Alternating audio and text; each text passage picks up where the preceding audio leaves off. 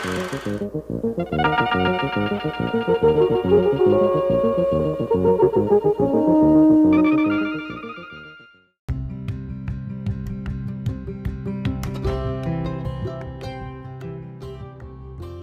another episode of And So the Mind Reels podcast and or vlog, depending upon which format you're watching this in.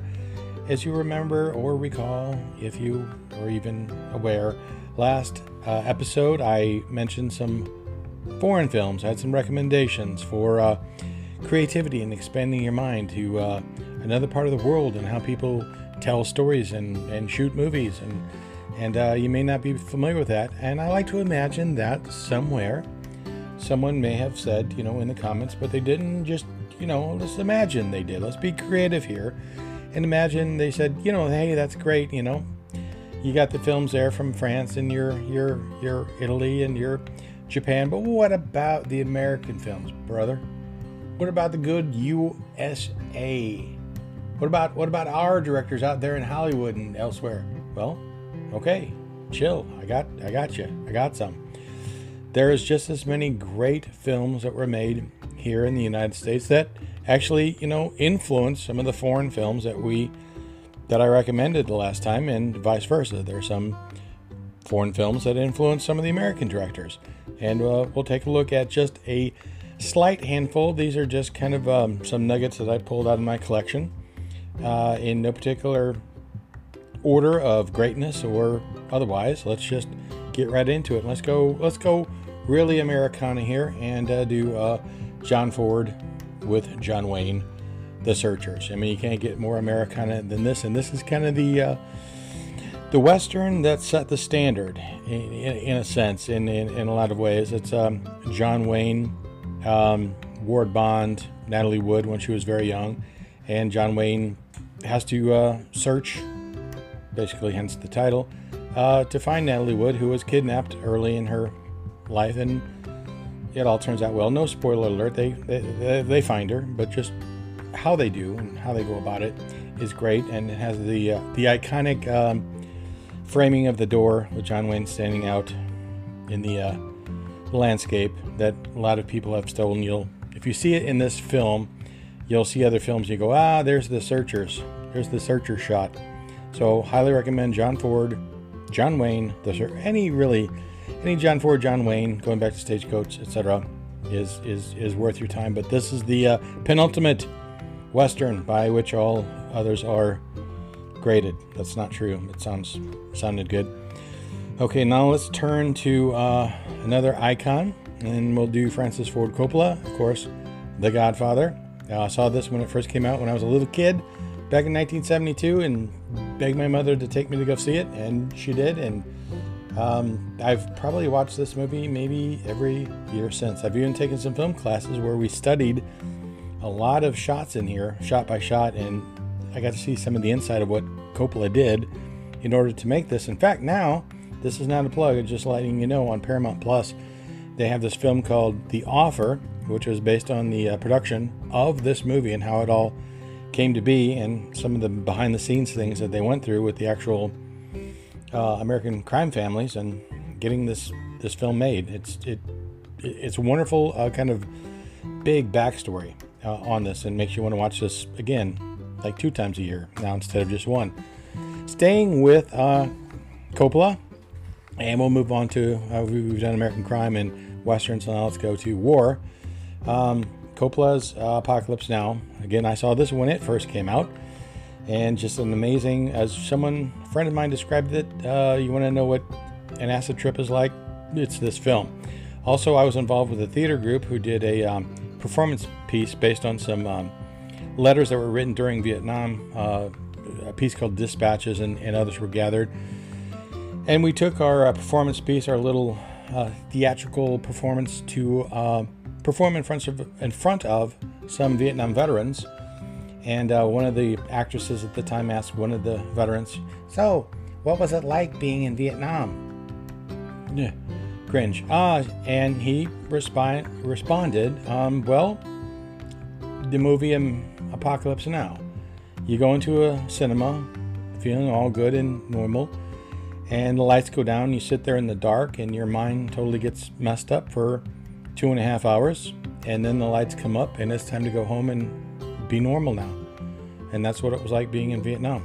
It's time to go home and be normal now after your mind's been totally messed up with. So this film depicts war, of course, based on the Joseph Conrad novel, Heart of Darkness. This is Francis Ford Coppola's interpretation of that novel and his kind of statement on Vietnam. I just recommend watching it. Just know that it's really going to leave an impression on you. Now let's move to comedy and some of my favorite contemporary directors, writers, and that is the Coen brothers. One of the first films I ever saw by them, Raising Arizona, Nicolas Cage, Holly Hunter, and John Goodman. A wonderfully funny movie. I remember the first time I saw it, I was just astounded insofar as like, my gosh, this is like a comic book on screen. Just the dialogue. But once you get used to their dialogue and their sense of humor, it's another, I watch this film quite frequently. That's why I own a copy, so I don't have to wait for it to come around on the TV. I don't know where that accent came from. Sorry, I think it was Holly Hunter in this film. But I always had this bit that I wanted to do at one time to write, where a character is eating supper or dinner and smoking a cigarette at the same time. And I saw this film, and John Goodman actually does it in this film. Great bit. I don't know him personally, though he is from St. Louis and actually grew up in Afton, where I grew up.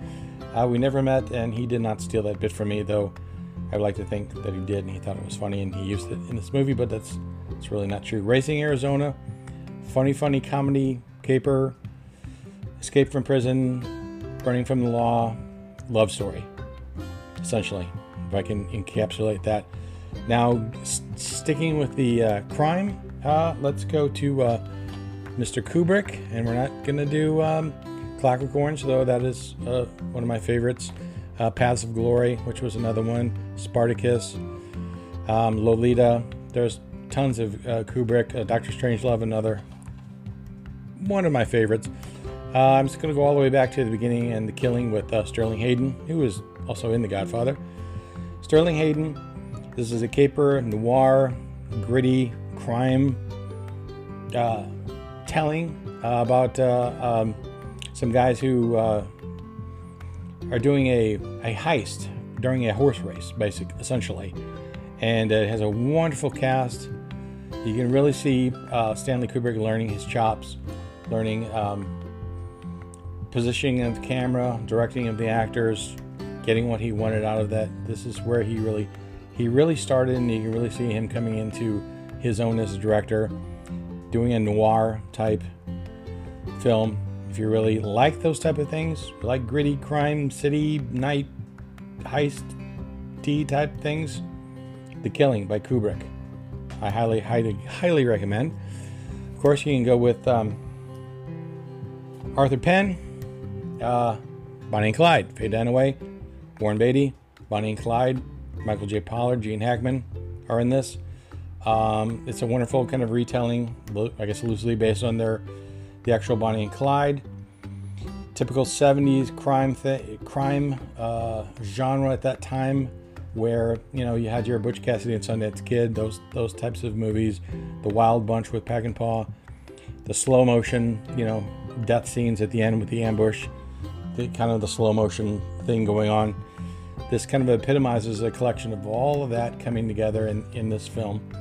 Some great performances and some great writing, great cinematography, great storytelling all the way around. Even though if you're familiar with Bonnie and Clyde in the real life and you know what's going to happen, it's worth just watching to watch it, someone's interpretation and getting it done. Now, getting back into the Americana, good old USA type films, I think this is what we're really famous for, and this influenced a lot of French directors that I covered in the last one, like Godard and Melville and Truffaut, and John Huston, The Asphalt Jungle. This is another noir caper, wonderful film. Some great performances in here as well.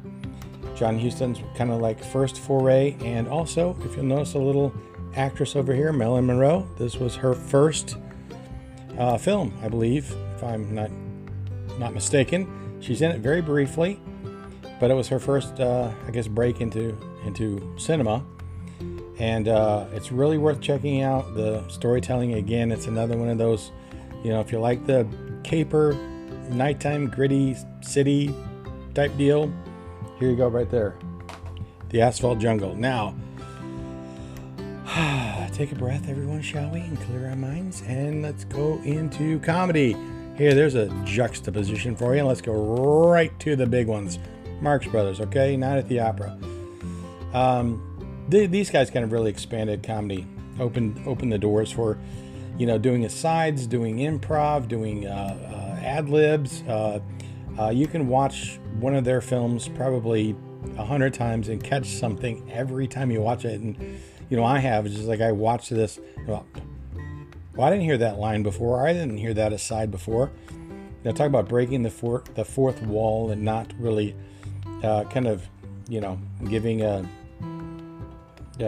giving a care about what was going on, establishment or anti-establishment wise. These guys really epitomized comedy, just expanding what you could do and what you could get away with and what you could say and what you could look like, or even in Harpo's case, not say, just make noise. And Marx Brothers foray is the pioneers of comedy in my book. Now, this next one is just going to be a little controversial because this gentleman, I believe, was canceled. But I have to say, when I was very young and in high school, I used to listen to a friend of mine had this album called The Nightclub Years by Woody Allen, and I used to listen to it, and I memorized quite a few routines of his. And when this came out, Annie Hall in 1970, whatever it was, I think it won Best Picture. I went to see it and hated it. I thought, this is the dumbest, I don't know what's going on. It's jumping around, they're breaking the fourth wall, he's got subtitles, he's got all these things going on, and it wasn't until, I started taking film classes and learning about film and Bergman and Fellini and these different people, and then going back and watching this again, going, oh my gosh, I get it now. I get what he was doing in this insofar as the narrative and the storytelling and the way it kind of jumped around and it broke the fourth wall and was very expressionistic, and the humor, my gosh, the humor in this, it had me laughing.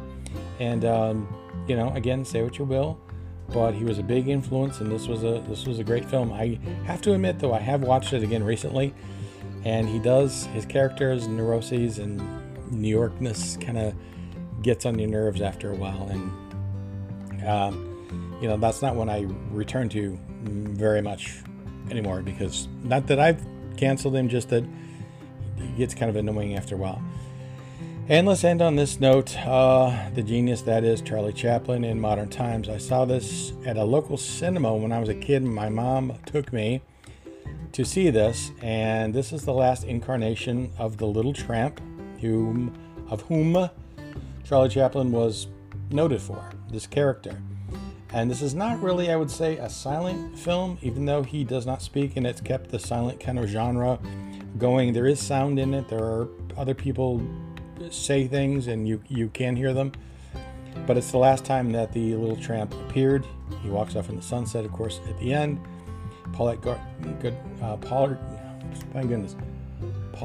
Goddard, probably just butchered the crap out of her name, is in this. And it was really kind of it's funny. The bits that are in this, my gosh, are hysterical.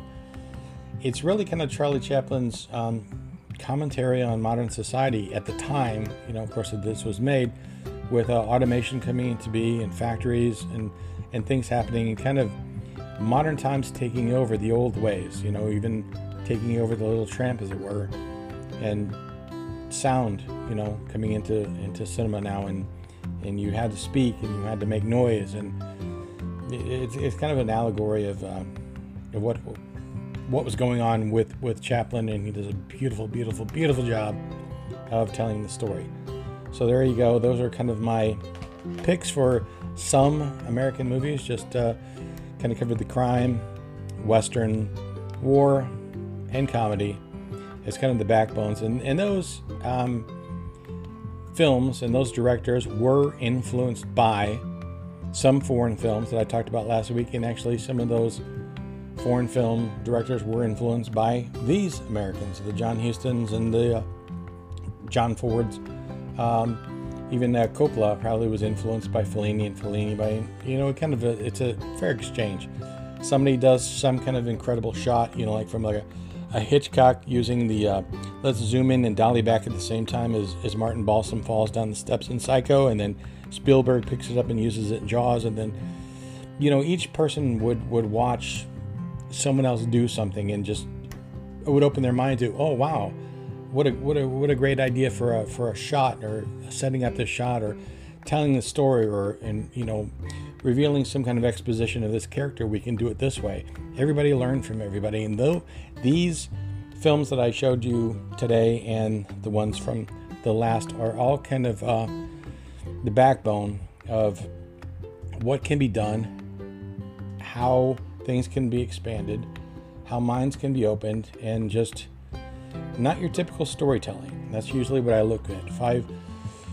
If I can guess within 5 minutes how this thing's going to end, it's not for me. A lot of these, I had no idea where they were going, and they enriched me. So there you go. Those are my picks for classic American films. I recommend all of those. I'll link them below. I don't know why people point when they do that. I know where below is. And I highly recommend you check out these, or the ones I did in the last one. So until next time, hopefully these will make your mind real. See, because it's a movie and it's a real, and it's not a dad joke. Really, I wasn't trying to do that, but it looks like I did. Sorry everyone. Okay, you can go now. You turn it off if you want. It's fine, I don't care.